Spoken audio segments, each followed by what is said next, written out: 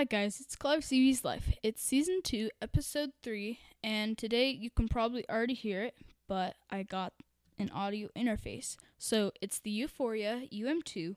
The specs and the link to buy it will be down in the description. It's $30. It's a really great audio interface, and I'm just going to do a tour kind of it. And on my YouTube channel, I might do a tour of my studio. And if you haven't checked out my YouTube channel already, go to it. It's Clive CV's Life. It will be in the description of this podcast. And today is Christmas Eve, like I said.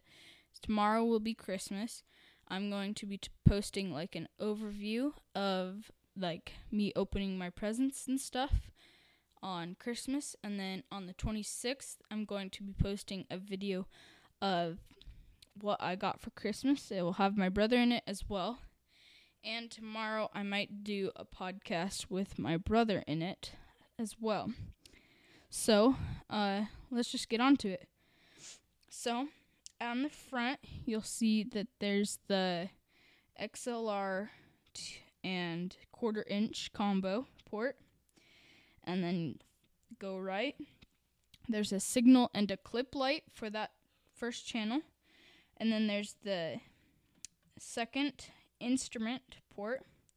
And then you go right again. There's a clip and signal lights for those, or that one port. And then there's a direct monitor button, which pretty much means that you are going to have direct monitoring, which means that you're going to have, it's going to be zero latency, which means that it's not going to be delay from when you talk into your mic into when you listen to it, like when you're monitoring yourself. And then the farther right you go on the interface, there is the power light and the 48-volt power light, which is phantom power, which is for condenser mics with bigger, what is it called? The bigger diaphragm, so that your voice can bounce around in it more. And then the farther right you go, you have your monitor jack. Well, it's a headphone jack, but I call it a monitor jack because that's what I monitor with. And then you go to the top, there is the 3 knobs. One is for the first channel, the second's for the second channel, and the third is for your monitor line. So on the back, there's 2 RCA ports for the monitors, the studio monitors. If you get studio monitors, you just put them on the sides of your computer or whatever, and you point them at you. They're little, just speakers. They're pretty good speakers, so you'll probably find them around $80 to whatever, maybe $1,000. And then the farther, depending what direction you're looking at it, if you're looking at the back, then the farther right you go, you'll see that there is the USB port. So that's a USB port. It's USB-B type. It plugs into a USB-A to USB-B type adapter cable, and it plugs into your computer so you can put it on your DAW, which is your editing software, so and recording software.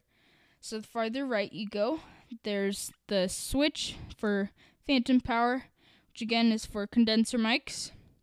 So if you have the same question that I did when I was starting out, what is an interface, then I'm going to tell you.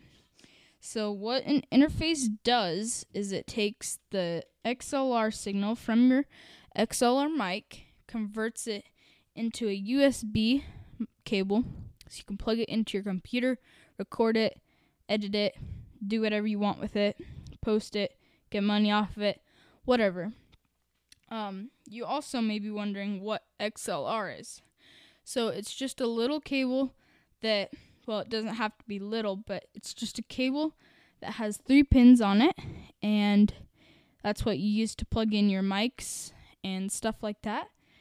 So you may be wondering also what all of this, like, range you can buy these for.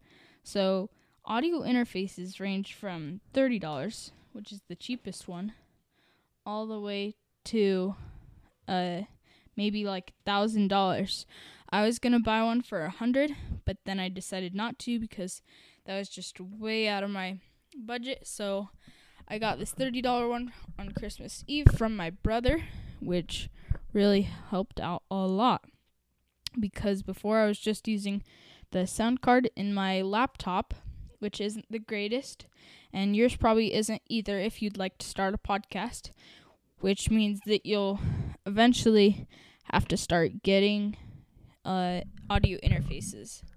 So like I know that some studios have audio interfaces that have like 8 inputs, but mine only has 1 XLR and 2 1/4-inch jacks.